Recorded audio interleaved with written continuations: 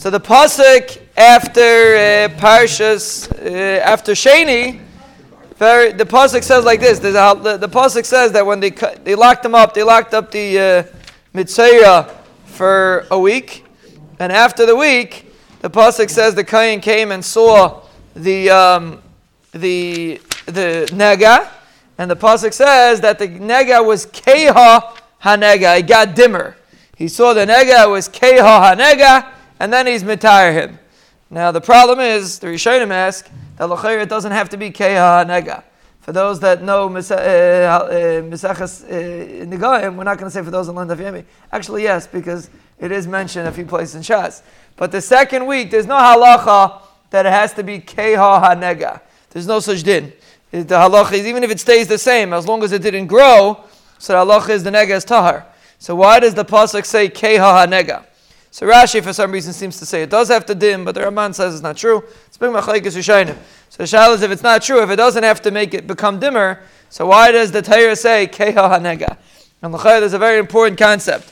When something sits, when you're not constantly mischadish it, so it looks like it gets dimmer. A person always has to be on his toes. A person always has to be mischadish when it comes to inyanim. Ruchni is for sure. But if you just let things float, then slowly but surely they float away. And a person can float away from his focus in life. You have to be focused. When a nega is sitting for 2 weeks and it doesn't budge, the Torah calls it keha nega. Whether it's physically keha or it's not physically keha, God, it does not have to be physically keha. But the point is, you have to make a hischadshus.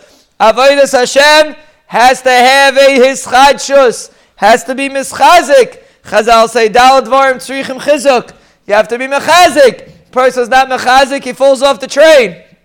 We should be zoicha to serve the Rebbeinu Shalom with a hischadshus, with a hischazkus. It shouldn't be keha. I mean, all our negaim should be keha, but everything else shouldn't be keha. The ruchnius shouldn't be keha. We should be zoicha bez Hashem to serve the Rebbeinu Shalom with simcha, and the Rebbeinu Shalom will bez Hashem bench us with brachais.